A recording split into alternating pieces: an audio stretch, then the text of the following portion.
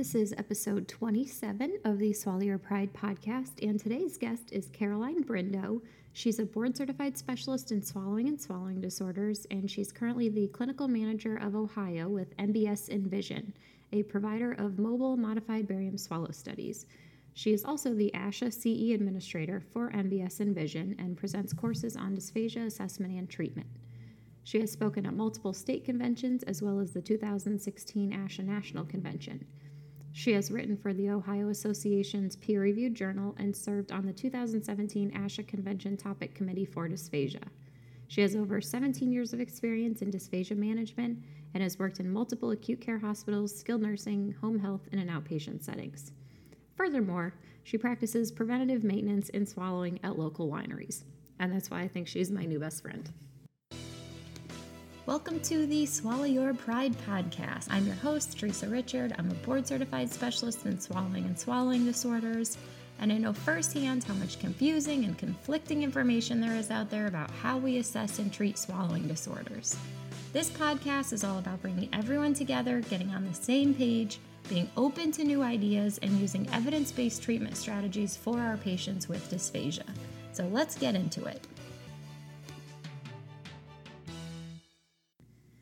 All right. Hello, everyone. Welcome back. I'm so excited for this episode today. It was so much fun to record. This is Caroline Brindo. She's an SLP in Ohio that works for a mobile MBS van. No, it's not a van. You'll hear all about it. It's really stinking cool. But anyways, I just enjoyed talking to her so much. So I really hope you guys enjoy this episode as well.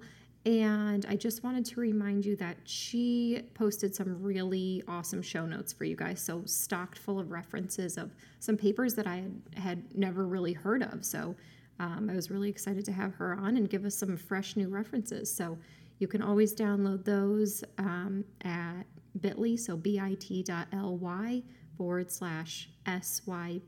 podcast 027. Or you can text SYP 027 to 44222 and get your hands on all of Caroline's awesome references. And as always, we have to thank what month is this? This is February now. Holy crap. Our February sponsor continues to be EndoHD. I'm forever grateful for your support for helping out with this podcast, and I'm sure all 23,000 of our listeners are grateful for your support as well. So I hope you guys really enjoy this episode. Hello, Caroline. Hi, Teresa. How are you? I'm great. How are you? I'm good, thanks. Thank you. Thank you. Go ahead. No, thank you. Thank you so much for coming on here. No, thank you so much for having me. You've had some amazing guests on your show, so I am so excited. I'm just really honored to be a tiny part of this. Oh, thank you. Well, you're a huge part of this actually, because I've gotten so many emails from people like, why is this whole thing about fees? And I'm like, because those are all my friends. And I'm like, I really haven't had anybody like mobile MBS that has come on yet. And I've had a couple of people reach out to me and they've fallen through. So I know you sent me that quick email one day and I was like, can you come on my podcast? So I'm funny. super grateful. I know. No, so people awesome. People think I'm just all fees. And I'm like, nah, man, I'm all everything. I'm all instrumental, everything. I want everybody to have access to everything. So everybody should get everything. Thank you so much. Yes, everybody should get everything. So, okay. So in the beginning, I did a little intro about you, but if you want to tell the people a little more who you are. Yeah, sure. So I've been practicing in dysphagia for a little over 17 years now. I got really, really lucky with my first job. It was an acute care hospital in rural Ohio, but it was really big for the area. So I got to do a little bit of everything. Obviously, I did inpatient acute, but I also did outpatient, peds and adults. I did home health. They contracted me out to skilled nursing facilities. They contracted me out to a preschool. So it was a great first job. But the best part for me is they needed somebody to do their modified barium swallow studies a couple days a week. So right out of grad school, I was able to get just great training in modified barium swallow studies. So I worked for that hospital for about 8 years. And then I did about 10 years ago, I took a job with the company I work for now. MBS and Vision as a staff speech language pathologist doing mobile modified barium swallow studies. And then for the past 5 years, I've been the clinical manager for Ohio for MBS and Vision. And I'm also the ASHA CE administrator for the company too. So obviously I still get to do modified barium swallow studies, but I also get to put together presentations and courses for our facility SLPs that we contract with. And then I've also spoken at several state conventions. I got to speak at ASHA a couple of years ago on dysphagia. I get to write for our state journal, do nursing and services. So right now, I feel like the education bit of what I do, honestly, especially right now, is really important. It's a big part of what I do. So yeah, well, that's awesome. Yeah. So you guys also provide CEUs to the SLPs at the facilities that you service? Yes, we do. Yeah, that's awesome. I've heard of a couple different companies doing that. I think that's such a great service. Yeah, and it's nice because they know who we are, so they can feel comfortable asking us questions and talking to us, and really providing education on dysphagia is really, honestly, is a big part of what we all do in the company. So yeah, absolutely. I feel like that was kind of a unwritten rule when I got into doing, oh my gosh, I'm saying modifieds now. When I got into doing mobile fees, I guess I didn't realize how much the other SLPs were going to rely on me for more guidance of what to do with their patient. I just thought I was going to give them, just an instrumental evaluation report and, let me know if you have any questions. And I had no idea that they would be asking me, treatment, or how should I handle this family member? Or what should I say in the plan of care? So that was kind of the tip of the iceberg for me when I was like, wow, we need some really more widespread education in dysphagia. Yeah. And I know like in our market, a lot of the SLPs that are in skilled nursing, which is our main kind of area that we go to, they are relatively new SLPs, and a lot of them are all alone. So kind of being there to provide like a second opinion or a backup if they need information or resources. I mean, that's definitely, I think, a big part of the mobile SLP. Yeah. One of my contracts that I have, there's 3 SLPs that service all of their facilities, and they're all only about 1 to 2 years out. And the one has a CF too. So it's like combined, the 4 of them have maybe 5 years of experience collectively. So, so they rely on me a lot for first education. That's really kind of where my blogs and podcast came from, because I'm like, I feel like I'm writing this stuff over and over again. I'm like, I just wrote that email to her. Here, let me send it to you too. And then I'm like, okay, we need to get this info out there. So I know. Yeah. Okay. Well, yeah. So talk a little bit more about MBS and Vision for us. Yeah. So I feel like, honestly, we should almost compare notes. Like I'm mobile. Mobile fees were like practically like doppelgangers or something. Yeah. So MBS and Vision, we are actually a completely mobile modified barium swallow study company. So we're not a van that the patients come out and get in the van with us.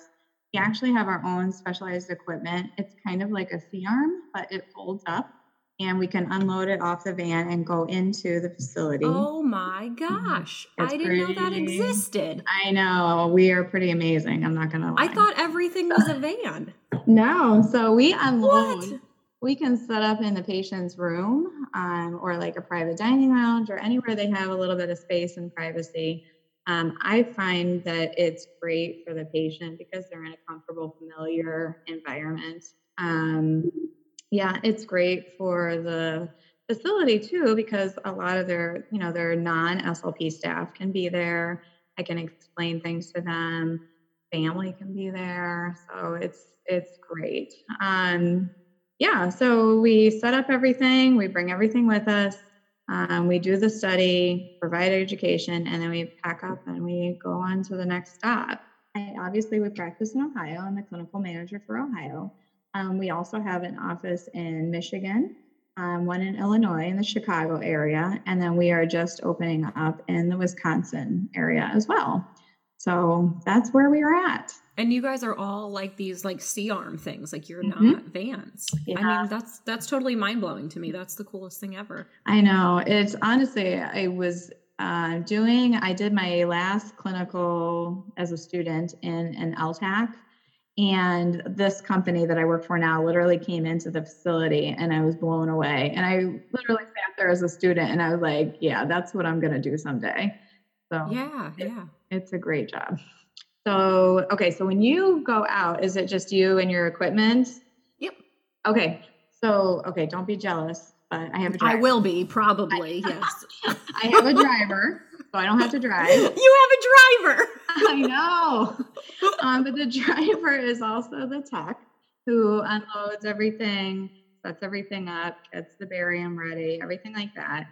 And then the other part of my team is a physician that travels with us. So the great part about having the physician is that, okay, so when we first go into a facility, the physician and I, or, whoever our SLP is, will do the chart review together. So that's huge because we can look at medications, we can look at medical history. If there's a diagnosis that I'm not sure about and how it might relate to swallowing, we can talk about it.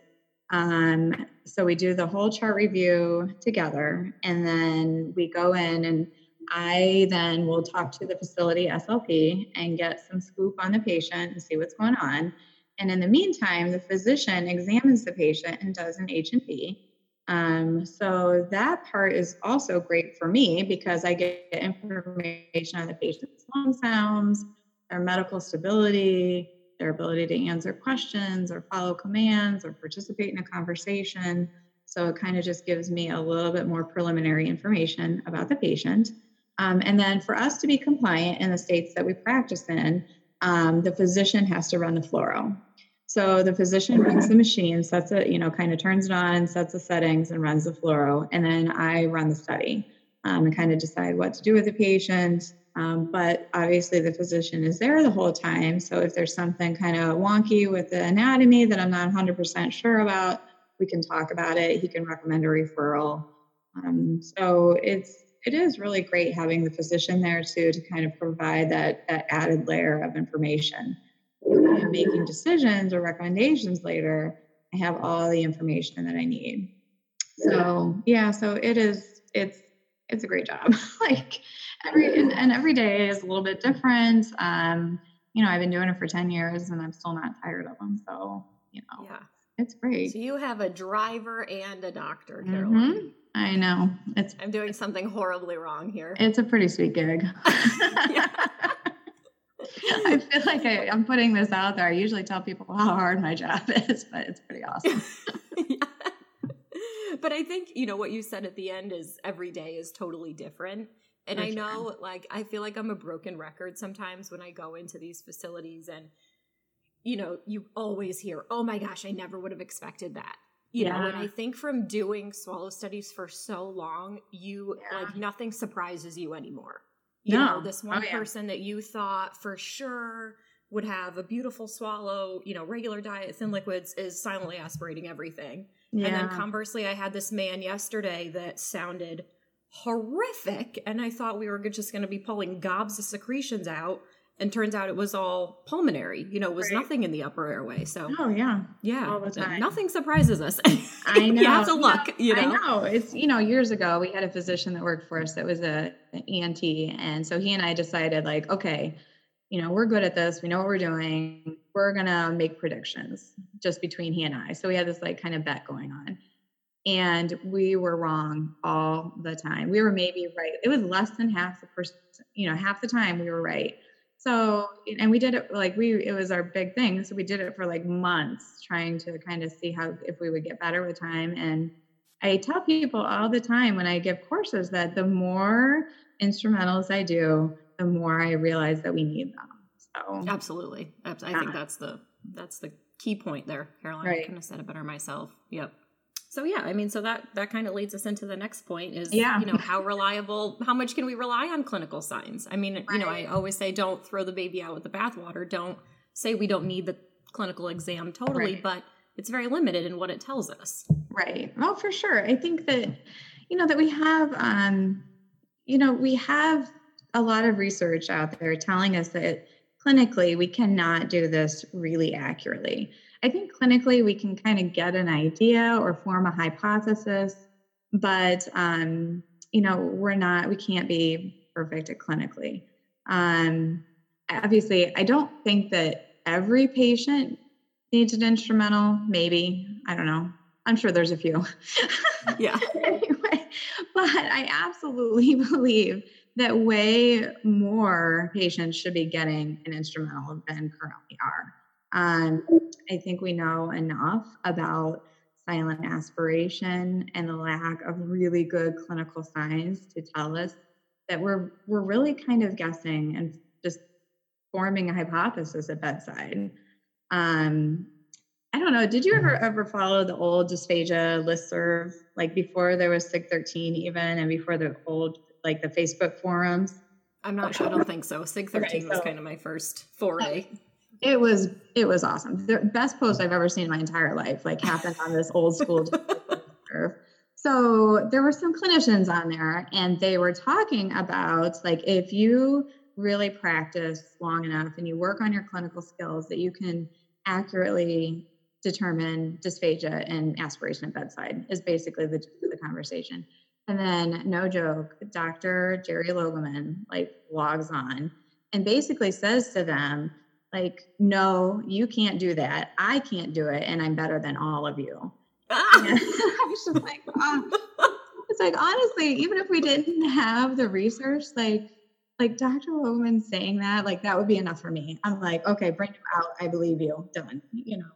But even, we have so many research studies right now, and it changes it more every day, that tell us that these clinical signs that we're looking at are not really great indicators of aspiration, like pulse ox and temperature spikes and wet voice and even cough. They're not accurate enough for us to begin a plan of treatment. And the thing is, even if they were great indicators of aspiration, they still don't tell us why that person is aspirating. And that's what we're supposed to be treating, right? Like, why they're aspirating.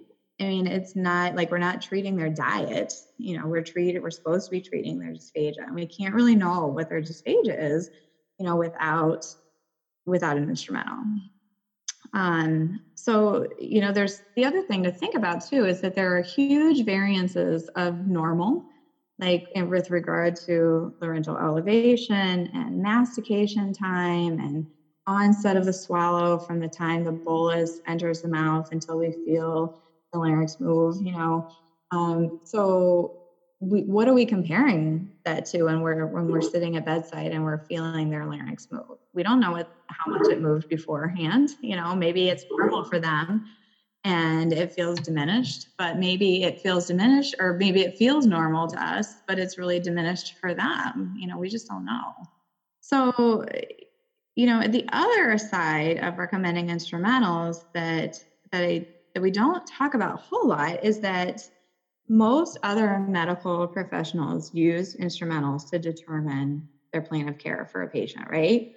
So like ETs and OTs, they look at x-rays, they look at MRIs, registered dietitians look at blood work and weight measurements. So respiratory therapists look at chest x-rays and, lung function tests. And physicians, they order tons of instrumentals before they're deciding what to do with a patient. And then we come in and we decide what to do with a patient and make these huge changes to their care based on what we think might be happening. I think that it's one of the things that we do to ourselves as medical professionals that keep us from kind of establishing ourselves as equals, to be honest. And, we do, we complain when working in the hospitals and acute care that we are low man. But I think that if we want to be really treated like medical professionals, to really act like it, we have to use the evidence to determine our recommendations. Right now, the evidence is telling us that we need an instrumental to determine physiology. And I know that it is hard sometimes, especially in skilled nursing facilities. I have been there. That sometimes you have an administrator telling you, like, I hear this all the time. Like, my administrator says I can only do 2 a month. I'm like, oh. And so I know it's hard. People are probably listening and like screaming at us right now, like, oh my gosh, I can't get an instrumental. But the problem is, as long as we keep practicing this way and we keep accepting it, it's going to keep happening. Like an administrator is not going to wake up one day and decide to be nice and start letting you do whatever instrumentals you want, right? It just doesn't happen. So we have to keep, I think, persisting. We have to keep insisting. We have to give them the data that shows, and we cannot give up and just accept it. I think, and your website has a fantastic resource on, I think it's advocating for instrumentals. So I love it. And it's something that we talk to, like, honestly, we talk about a lot of the same tips to our facility speech therapists all the time. So, I think the number one thing that I tell therapists sometimes is to find a buddy. And I think you mentioned this on yours too, is to find an ally in your facility. If it's the registered dietitian or, the respiratory therapist or the DON, DOR, it is a lot easier to go to an administrator and say, okay, we are very concerned about this patient. We're really noticing poor PO intake, weight loss, dehydration. We really feel like something is going wrong with this patient swallowing, and we really need to take a look. So I think getting that ally to kind of co-conspire with you can be really helpful. If you want to check out that blog post that Caroline is referring to, you can go to my website, my blog, mobiledysphagiadiagnostics.com/blog. And then the one she's specifically referencing is under the step-by-step guide to advocating for access to instrumentation. It's a 4-part series that should help you out. The other thing that I think that we really suck at as a profession is bragging about ourselves.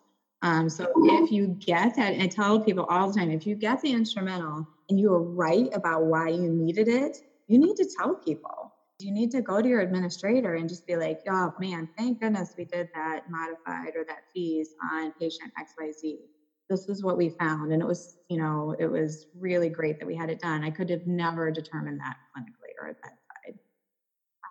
So I think, there's a lot of things that you can do to help, but the important thing is that you do them and don't give up and keep working.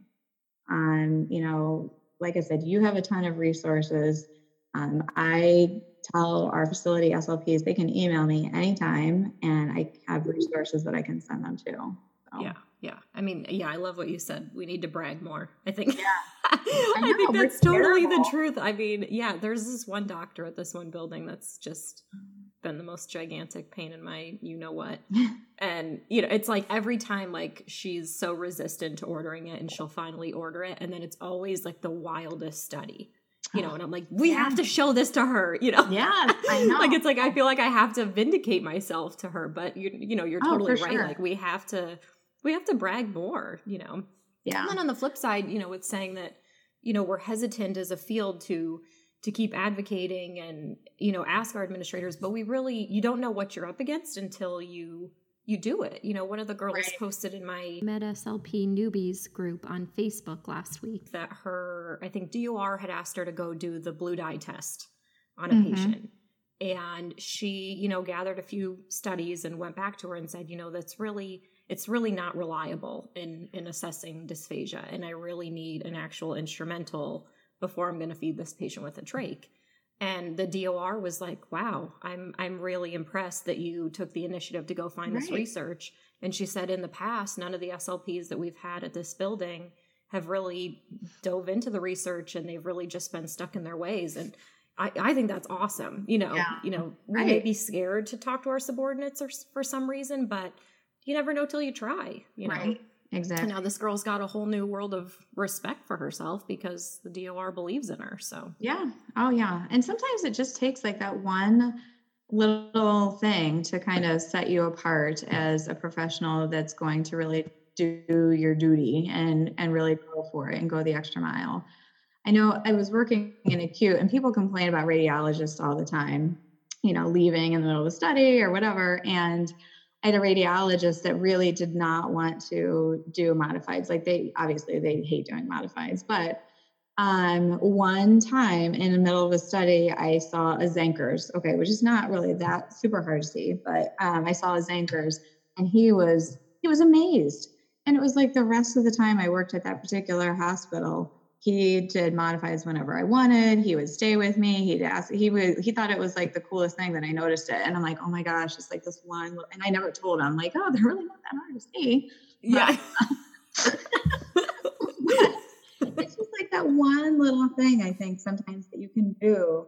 And as long as you keep trying, sometimes you can find that one little thing that works for that administrator or that physician or that radiologist. So, yeah. Absolutely. Yeah. Absolutely. I love that. I've never been one to sit down and be quiet, so I don't have that in me, but you have to keep trying, I guess. Yeah, for sure. So. All right, so let's get into it, Caroline. So is it really MBS versus fees? Are we really like the battle royale here, or I know. Are we working together? This is the point where we start arguing, right? Yes. And it's not going to happen. No. Ridiculous. I know. People came to this show thinking it was going to be a Jerry Springer episode, and it's not happening. I feel like we're going to be a disappointment now. We are. So the problem is they're both such great tools for our field. They really are. And actually, I think this kind of urban legend of the battle between fees and MBS is because I think that there is a lack of complete understanding about both tests and what they can do and what they can't do even.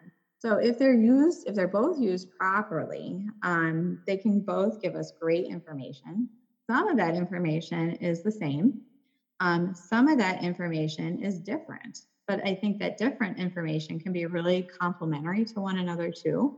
But they're not interchangeable, I think is the point to make. There are things that you can do that I am super jealous of. Like I am really limited with my time because I'm using radiation. And you don't have that problem, as long as the patient's going to tolerate it, you can keep going. You can do biofeedback and look at all kinds of stuff. And I'm really jealous of that. I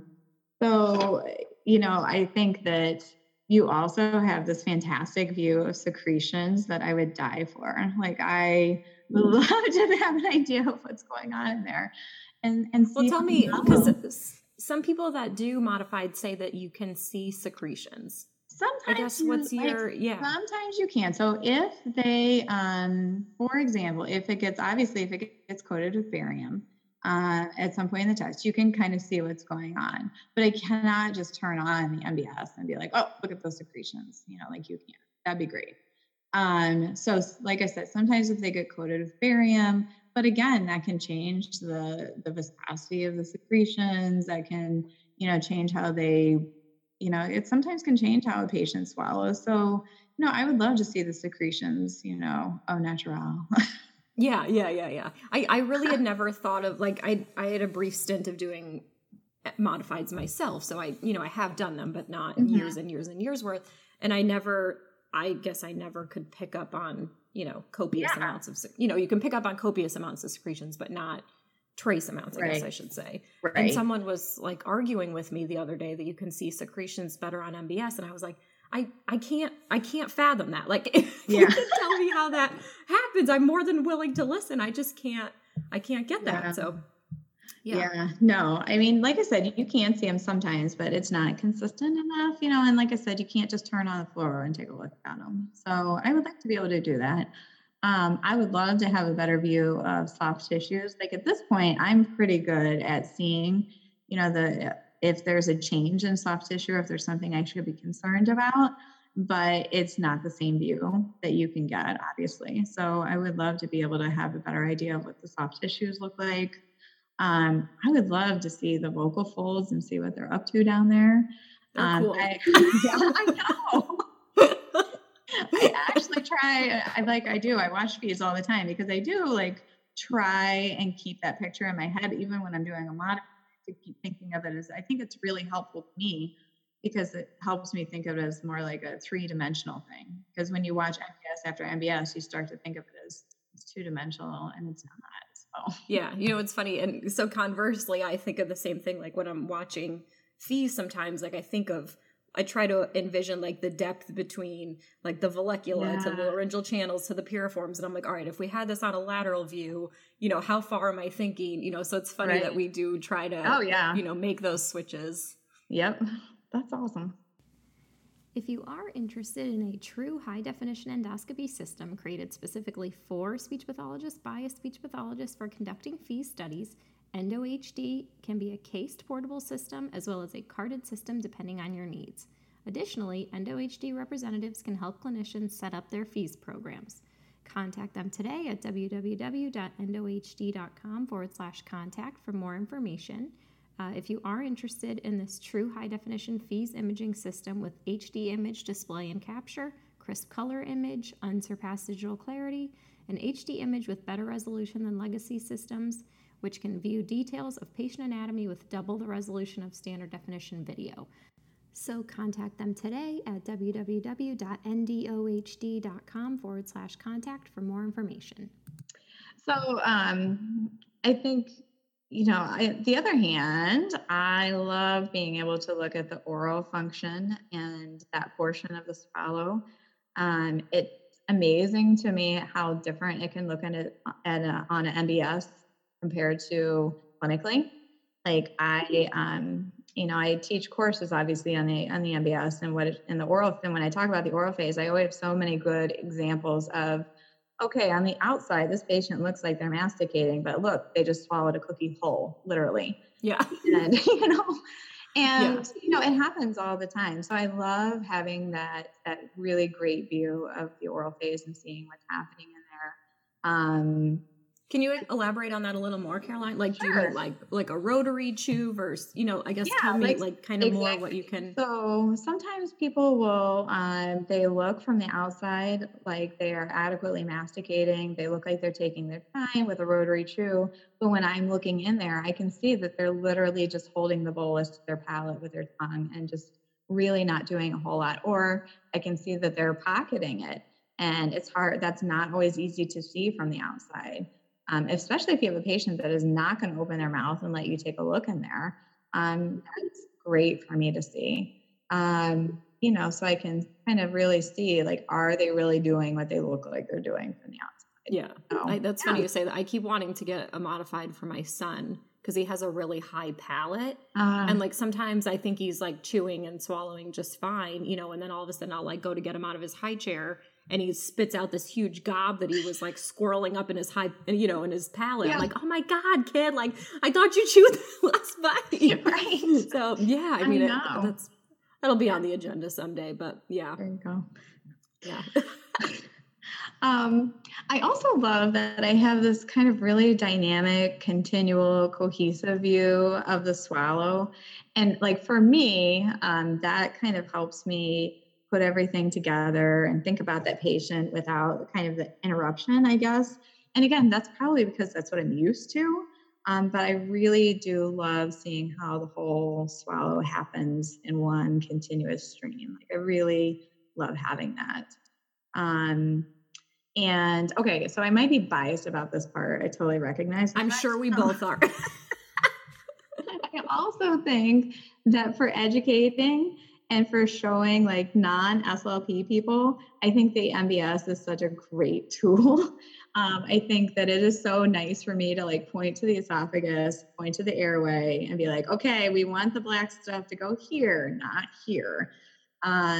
And I totally do the same thing on fees because I'm like, you see that black hole? That goes to your lungs. We don't want stuff going in there. Yes.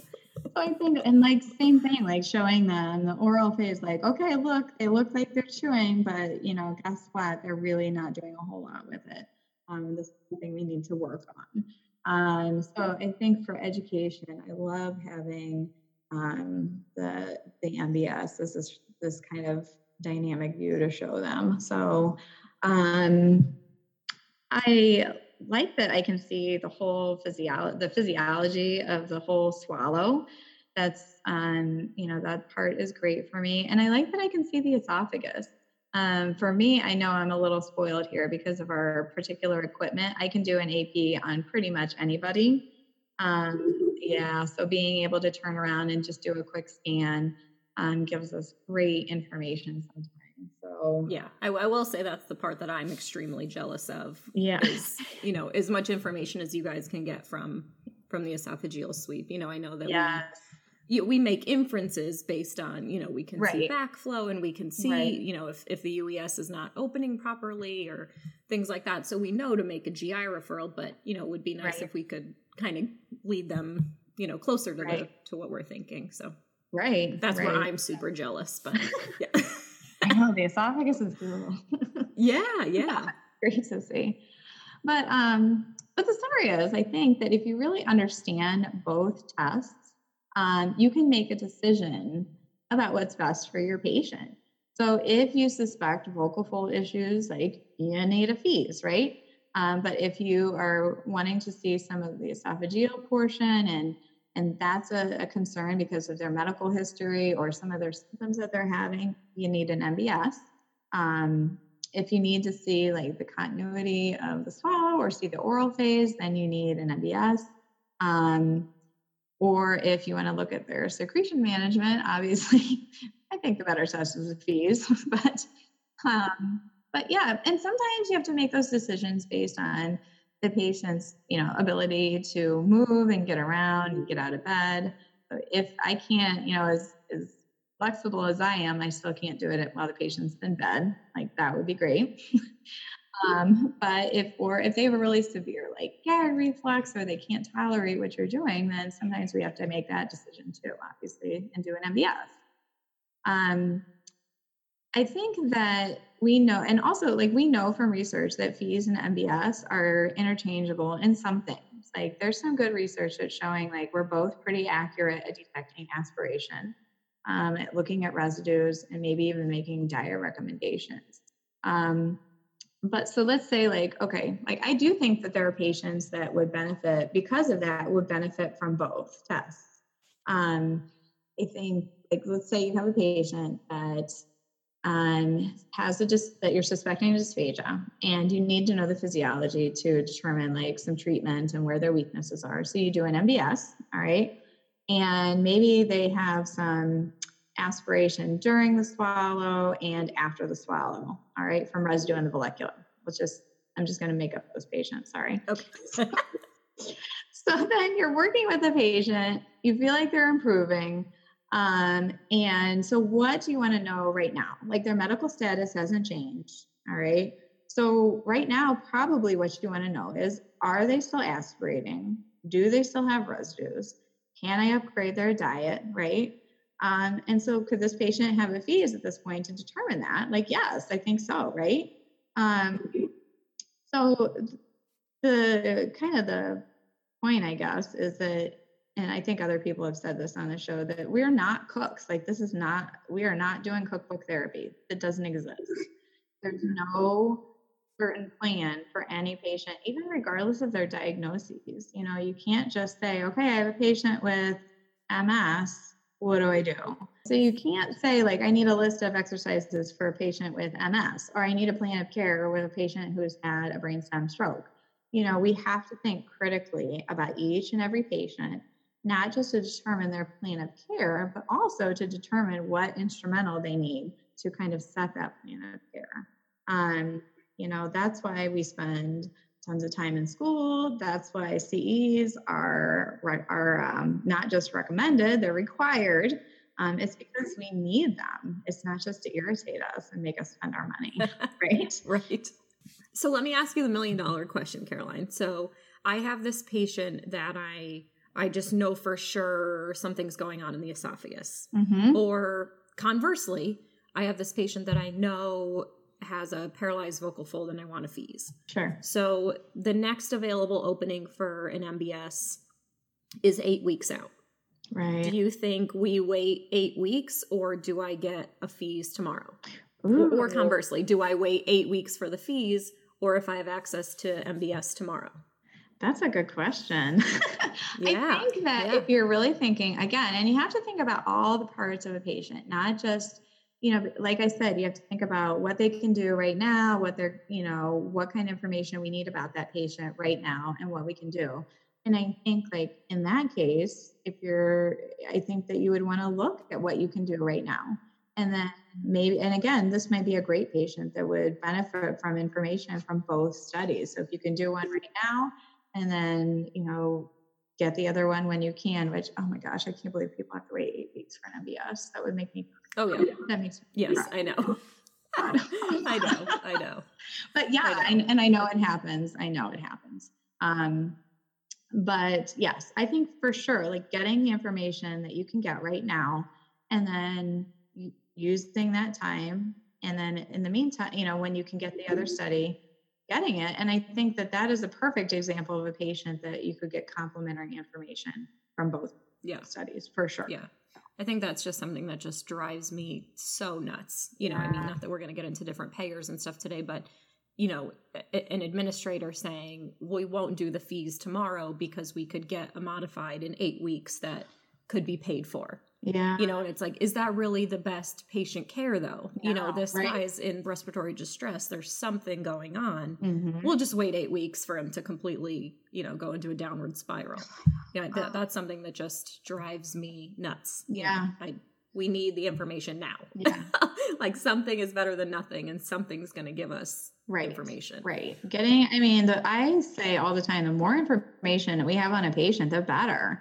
I mean, I don't think any patient you're going to say to any patient, like, okay, I can get a little bit of information on you and make a decision based on that. Or I can get tons of information on you and make the decision based on that. Like, who's going to choose, the small portion of healthcare? No one. The more information that we can get, the better. Right. I think of it just like, a doctor, like, are they going to wait, 8 weeks for an MRI for a stroke patient when they could do a CT tomorrow? Yeah. I mean, right. Is that exactly? Yeah. No, so, I know. I just don't, it doesn't make any sense for our field either that we would leave someone, in distress for that long when we have access to something else. So for sure. Yeah. For sure. Yeah. Okay. So the incomplete use of the MBS.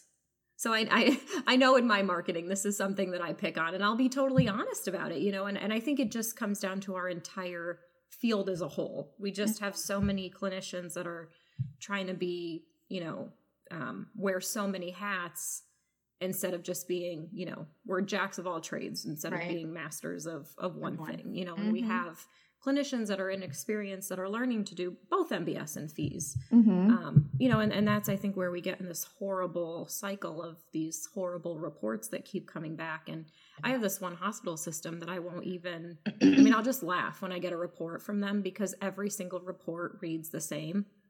Silent aspiration, recommend MPO. No, it doesn't, I don't even know that they do the study anymore because that's the report that comes back every single time. I know. So, and I think so make me feel positive again, okay. Caroline. But I do think, like I said, I think that's the big problem with the myth of MBS versus fees is that there are definitely SLPs out there that are not using the MBS to its full potential for sure. Absolutely. I see reports like that all the time that just say, well, the patient aspirated and this is the diet they should be on. And, did we really use the full potential of that MBS? Absolutely not. Yeah. No. So I think when I emailed you my topics, I said, this is near and dear to my soapbox. And mine too. I'm probably going to get a little crazy in the next couple months. I wouldn't have as successful of a business as I do if a lot of MBS people use the MBS to the full potential. I know.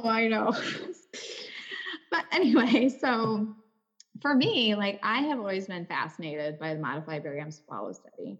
I went to Kent State, and my dysphagia class that I took, the first time they showed a video swallow study, I almost died. I was so excited. I literally went to my professor afterwards and asked him for tapes. They were VHS tapes. So I'm showing my age here, but he let me take them home.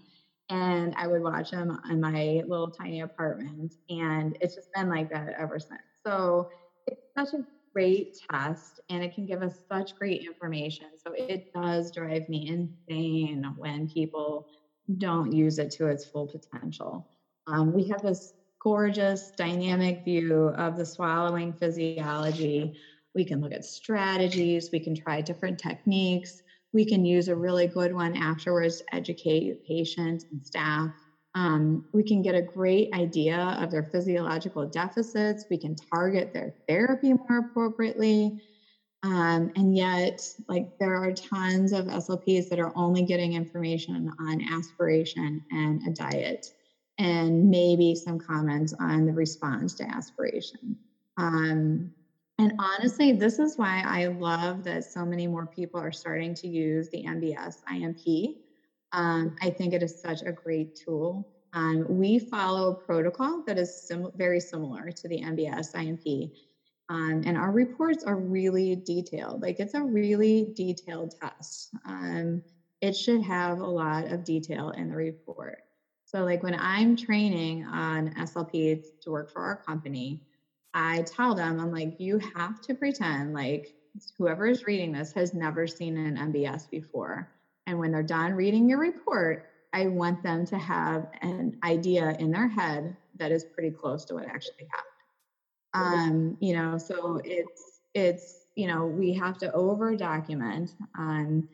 So first of all, we really need to have a good description of structures and their physiology. So like, did they have good lip closure? No. What happened? Like, did the bolus fall out? If so, like, what side? What did the patient do when it fell out? How much fell out? Did they, what was their oral holding like? What were their teeth like? Did they masticate? If not, why not? Was it, bad teeth, no teeth? Where did the bolus form? Did it form in the mouth? Was it in the vallecula? Did it form in the piriforms? Like, where did that bolus really form, and how easily did it transfer? These are all like, it's a lot of information. We go through that through the whole swallowing apparatus until the bolus clears in the esophagus. So it's a really detailed report of what happened. The other thing, and obviously we need to document aspiration, but it's not enough to say that they aspirated. We have to tell like when it happened, why it happened, and then what the patient's response to the aspiration was. Okay. And even like when I'm talking about what a patient aspirated on, I'm not just saying aspirated on thin, I'm saying aspirated on continual swallows of thin with a cup or a straw. So it's very detailed, and that's how they should all be like that.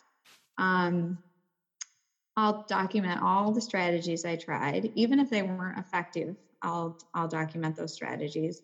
I don't want a facility SLP to get my report and think that I didn't try the chin tuck, and then they might bust it out clinically, which that's a whole other topic. Anyway. Yeah. So, but in reality, I tried it and it wasn't effective, or it made the aspiration worse for that particular patient. So I want them to know, like, I did try this, it did not work. I will also document like how much cueing the patient needed to execute a particular strategy. So if I had to cue them to use it every single time, I'll document that. Or if I was able to just say, okay, for the rest of your swallows, I want you to, put your chin down like this. And, I'll document that as well. Because I want the facility SLP to know like how often they probably should, cue the patient, or how much supervision they'll need during a meal, that kind of thing. And then finally, the recommendation should not only be what solid food and what liquid, but any kind of strategies that they have to use, like a liquid wash. I'll talk about small portions for some particular patients. There's a lot that goes into it. I know there's a lot of information you can get from that modified, and it should all be conveyed in that report. And also treatment. And then we always try and relate the treatment back to the physiology. Anything that I'm going to recommend as far as treatment, it should also be documented as a weakness for that patient. when I do see the reports, like I always feel like it's like, you know, you went to New York City, you have this famous chef who's going to cook whatever you want for, you know, for your dinner. And then you ask him for like Kraft mac and cheese. Like, you know, like, oh, like there's so much that you can get from this thing. Like, just do it. Right.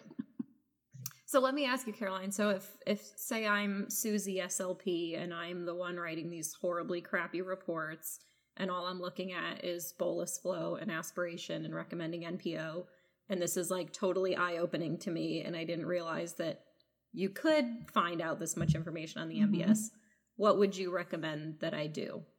You know, like what courses, or is there anything specific? I think Northern Speech Services has some fantastic online courses. They really do. I don't work for them. I'm just a big fangirl of Northern Speech Services. They're not paying me either, so. Right. Okay, good. Yeah. Anyway, they have some great courses on the MBS in adults and in children. And the other thing, like I tell people, like, you know, look around and find a facility that's using the MBS IMP and talk to them about what they think of it. See if you can go in and observe. You know, there are definitely some really good resources out there on how to do the MBS correctly and completely. And if we're doing them, it is our job to take those courses and to get that information. ASHA has preferred practice guidelines on the MBS. It has a really great summary of all the information we should be getting from the MBS. So that's another, you know, resource to go to. I mean, ASHA, we pay all this money, we might as well, you know, use what they have to offer, right? So the SIG-13 group also has some great resources on there that's been a topic of discussion. So you can go and do the search bar on SIG-13 and look up modified barium swallow studies. So there's a lot of resources out there. We just have to, you know, maybe just not assume that we're doing it right and make sure that we're doing it right. Like even after doing them for all these years, I still take courses on modified barium swallow studies all the time. Absolutely. I think just because the technology is getting so much better too. Sure. So we're constantly realizing how much more information we can get from these studies. Absolutely. So yeah. Yeah, I mean, even as someone that does fees, I still took the MBS IMP course because it just taught me so much too, you know. Right. I mean, there's a lot of things, a lot of those physiological impairments that, you know, we cannot report on fees, but a good majority of them we can. Right. You know, so that was kind of just a good gut check for me, you know, hey, make sure you are assessing all of these different components too. For sure. So Yeah, it's great protocol for sure. The other thing is talking about a protocol is like, I do think that protocols are really important in an MBS. We use a protocol, like I said, and one of the reasons I really love protocols is because it keeps us, I think, from thinking of it as a food test. It's not a food test. It's an assessment of the physiology. Okay, so if you're thinking of it as a food test and you start with puree, and maybe the patient aspirates after the swallow with puree and honey thick liquids. All right. So if you're in the food test mind, you're thinking, oh man, they can't have puree or honey. So other liquids are not going to look good. Other salads are not going to look good. So done, like test is over. But if you're thinking about it as a physiology test, you know, a physiology assessment, that maybe the aspiration is happening because of the molecular residues, because of impaired tongue retraction, then thin liquids can become a viable option. And maybe even something as simple as like a liquid wash is going to be effective for that patient. I had a woman yesterday that has been on honey thick for years, and she did fantastic. She had so much residue with the thicker consistencies, and the thin was beautiful. Yeah. And they all just like gave me so much pushback. Like, no, she's been on honey thick for years. We're going to just leave her on honey thick. That's what she's safest on. And I'm like, no, like, I was so frustrated because I'm like, look right here. Like she has a beautiful swallow with thin, but she has so much residue with the thicker consistencies. And she had an MBS actually about a month ago in the hospital. And that was the same exact comment from the MBS, was that she has more residue with the thicker consistency. So I think especially for the younger clinicians, that's always such a wake-up call. Yeah. Because they just assume thicker is better. Yeah. So I know sometimes with these younger clinicians, I'll say, okay, let's try thin. And they're like, what? You know, there's no way, you know, he or she's going to be able to swallow that. And I'm like, yeah, let's try it. This is the time to try it. Yeah. And, you know, lo and behold, like I said, we're never surprised anymore. We always start with thin.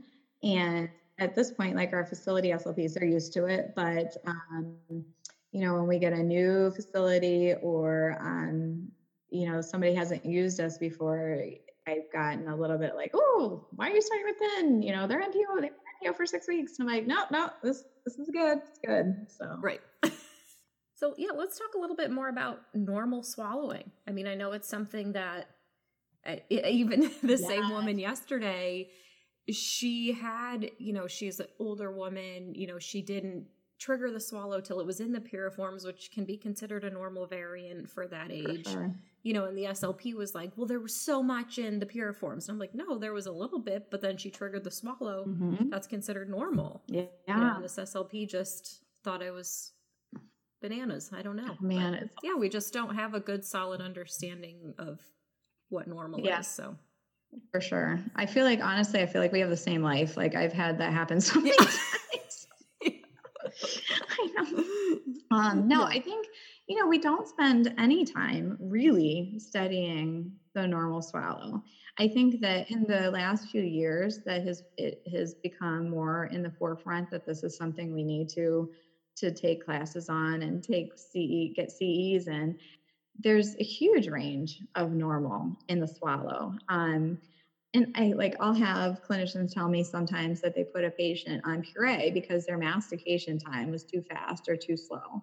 And obviously sometimes that can be okay, but I always think to myself, like, how do you know what they were like before? You know, why do you think their mastication has been like their whole life? You know, there's a difference between normal and perfect. And I think that sometimes is something that we forget, that you can have a really nice normal swallow, even if it's not perfect. A couple of years ago, I was putting together a course on the normal swallow. And so I had some of my clinicians chew and swallow for me on fluoro. And I kid you not, I have one SLP who literally ate an entire can of chicken in 3 bites and 15 seconds. Like she didn't chew it. Like she just basically inhaled it. And then I have another one who ate like 1 almond at a time, chewed it all up and then swallowed it down for me. And guess what? They're both perfectly normal. You know, I did fluoro on both of them, and the chicken eating clinician had that chicken all the way into, you know, collecting in the vallecula before she swallowed. And the almond one, there was a lot of bolus formation happening in the piriforms before she swallowed, you know, so it's really can be really normal. I've also fluoroed myself, and I think I posted this on a couple of forums, that I consistently penetrate on everything, like all the time. And I've caught myself aspirating on video a couple of times, and you know, I'm fine. Like I don't have pneumonia. I don't need a pig. I don't need thickened liquids. So actually I should use this as my shout out. Like if you ever do a modified or a fees on me and I'm penetrating, it's normal. Like don't put me in after. I'm not going to do it. Yeah. Yeah.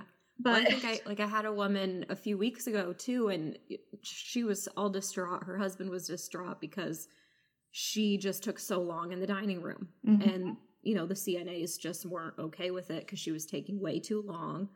So they told the SLP downgraded, I'm saying it in air quotes, downgraded her diet to puree and thickened liquids because it took her too long to eat.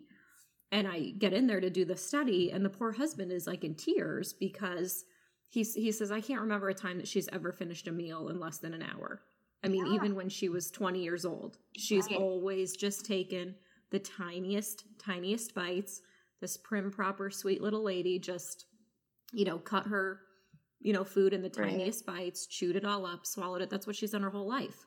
And because she gets to a nursing home that they think that she's taking too long, they think that, and I just kind of wanted to ask, like, did anybody ask what she was like before this? We just made all these assumptions that she's taking too long. She has a swallowing problem. We need to downgrade her diet. It was just like a perfect storm of horribleness. I don't know. I know. And I feel like that, I'm sure, I know that happens all the time. Like, I'm a public school kid. And so I eat super fast because when I was growing up, I had like 13 minutes to eat my lunch.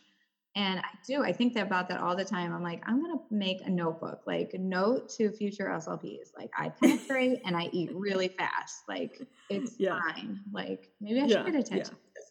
That'd be great. You should. I think you should. Yes. We're going to slap some safe swallowing strategy protocol on you real quick and make sure we sit and watch you eat slow. And Oh, I know. I just know what's going to happen someday. Oh, anyway.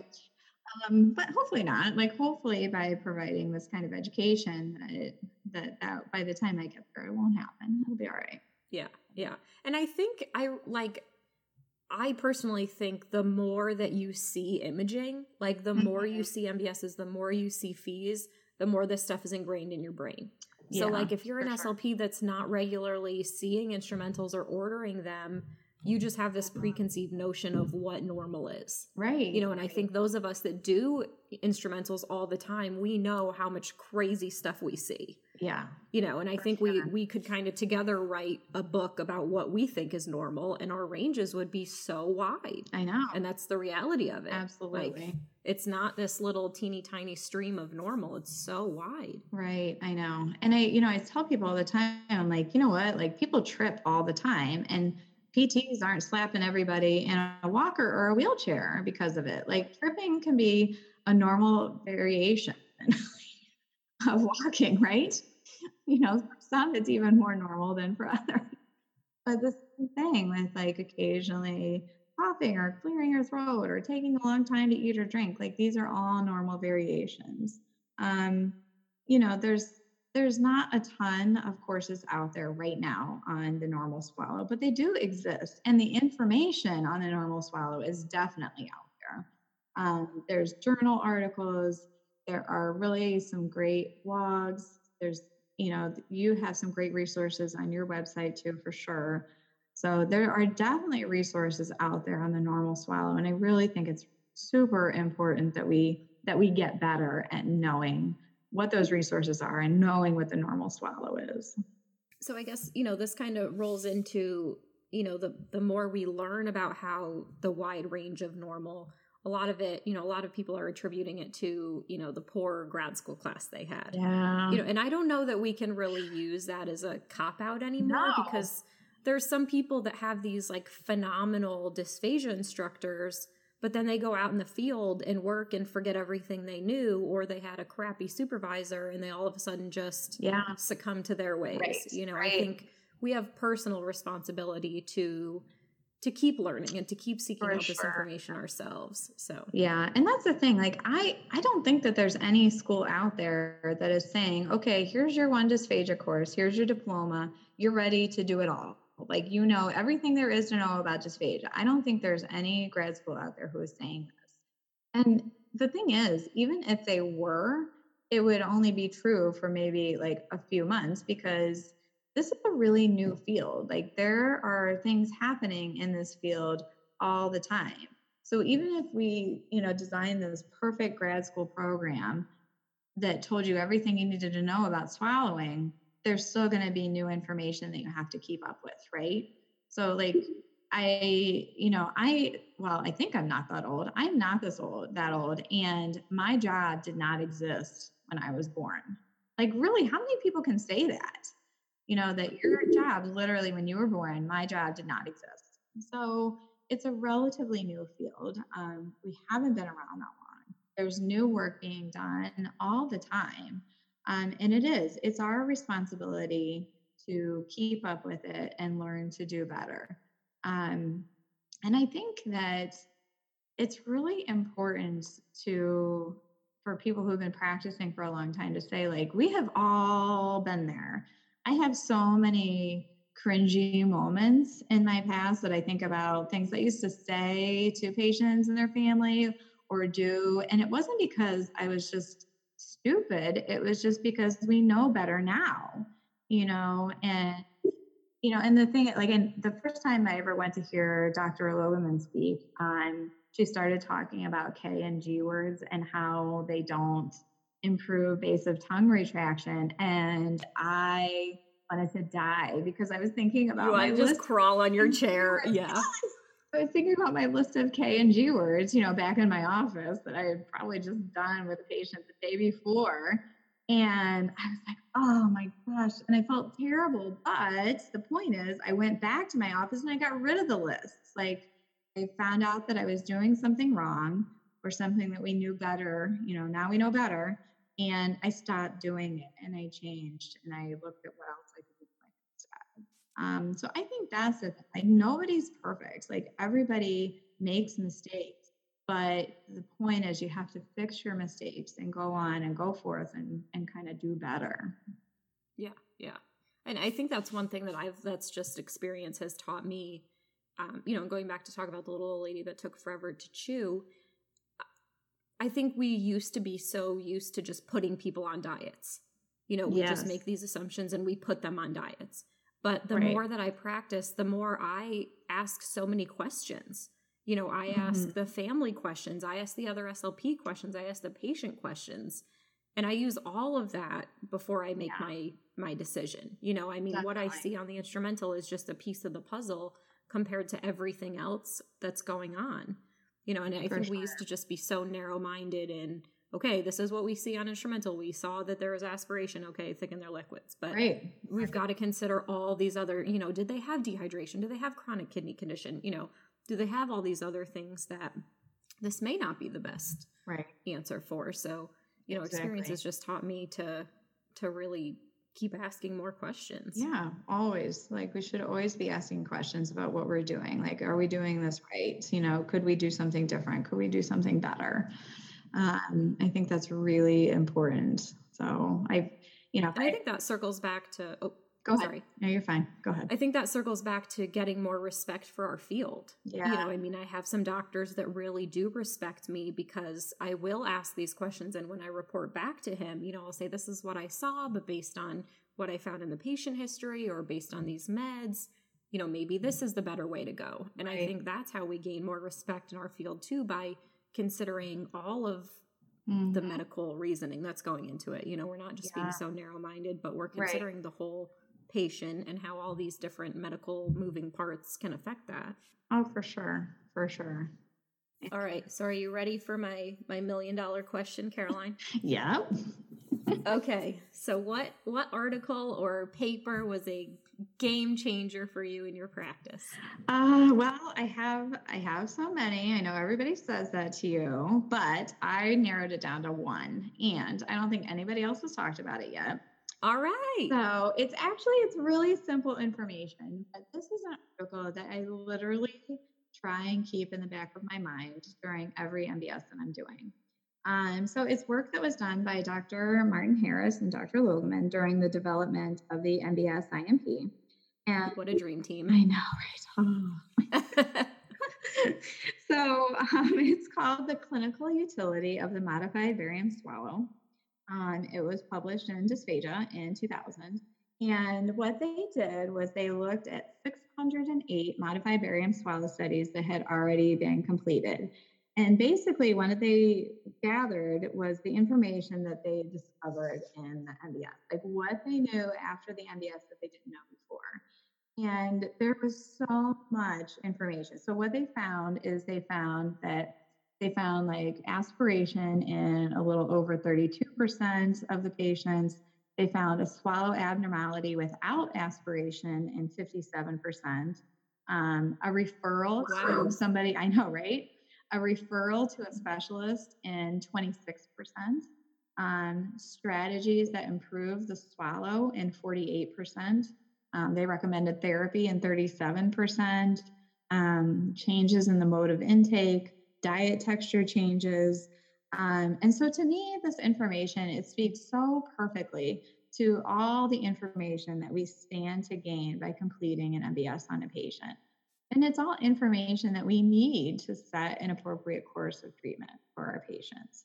So that's why it's my game changer. Because, like I said, I know it's kind of simple, but it's just. No, I'm going to dig that one up again later. Yeah. I honestly, I try and put it in every course that I teach because yeah. I mean, it really sounds like info we need to revisit again. Yes. And it's just something to really think about. We stand to gain a lot by doing a good instrumental on a patient. So absolutely. I guess that's the whole point of this episode.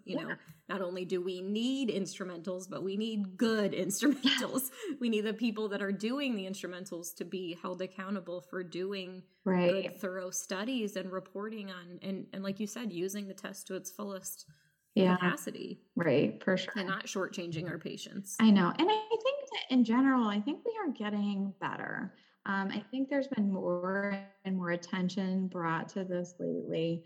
I just saw, again, on a Facebook group yesterday, that there's an initiative started to add instrumentals to the preferred practice guidelines for dysphagia, which I could not believe. When I saw that post, I was like, of course it's already in there. And it's not.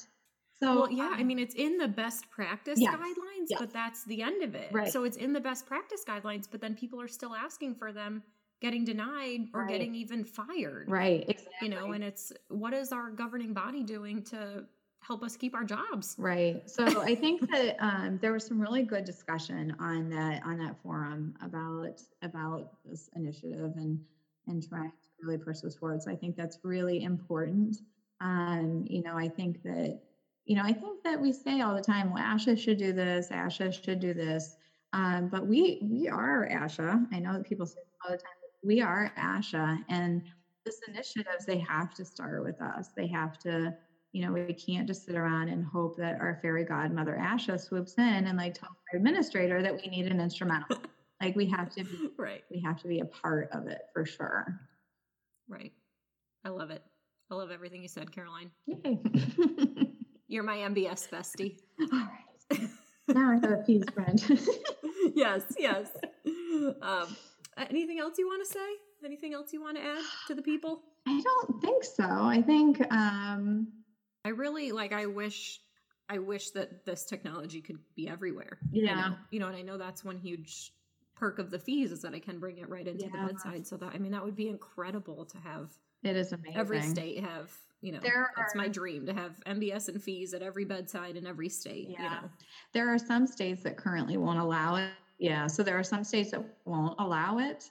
But I think that all the time, I feel even on obviously this sounds a little braggy, but I feel like our market, they're so used to having us. We've been around for over 15 years. And they don't realize how lucky they are. You're totally right. That's a lot of the arguments I get in online, because people are like, what are you talking about? Of course you should order an instrumental. Of course, MBS can come right to your building. And I'm like, no. I mean, that's why I started my mobile fees company, because I never lived in a state where mobile MBS was allowed. Right. So, I went with an alternate plan, so I think that's, we're bound by these state regulations, unfortunately, and we got to go with what we got. So, yeah, for sure. But yeah, I would love to see what we do everywhere. Obviously, not just from I want my company to be a successful standpoint, but because I just see the difference that it can make for patients. For sure. Absolutely. Yeah, absolutely. And I think, you see those patients that have been dragged through the ringer for 10 years without a study, Yeah. And it's if they could just have access to a study, if there just wasn't red tape from Medicare, from the facility, if they could just get a study and a good study at that. Yes, for sure. That's the important part. I know. It's you finally get them out for one and it's the world's worst report ever. And then you just want to bash your head against the wall. So. Oh. I know. Oh, anyway. So. All right. And then I should probably say a sentence too. Honestly, I love talking about dysphagia. So I did put my email in the show notes. So, so anybody, if they have questions or anyone wants to talk to me about it, I do. It's my favorite thing to talk about almost. Awesome. So, yeah. I'm going to start forwarding every email I get to you, sweet. Caroline, because I'm drowning. So yeah, no, but I mean, that's great. Thank you for offering that. I mean, I do get a lot of MBS questions sometimes too, and I do my best with them, but I don't want to do you guys a disservice. So yeah. That's good. Awesome. So, all right. Well, thank you so much, Caroline. This was wonderful. Thank you, Teresa. Like I said, I'm excited to be a part of it. So thanks. Yeah, it's been fun. So if you would love to hear more of these episodes and get some easily digestible bites of swallowing knowledge, then please leave a review on iTunes or pledge a small amount on patreon.com/swallowyourpride, because that is what keeps these episodes coming. Also, don't forget to subscribe, share with your closest colleagues, and show notes will always be available to download over on swallowyourpridepodcast.com, where you can also be notified of the latest podcast episodes. Also, credit to Stephanie Jacobson for her incredible editing skills, and thank you so much to all of you for listening.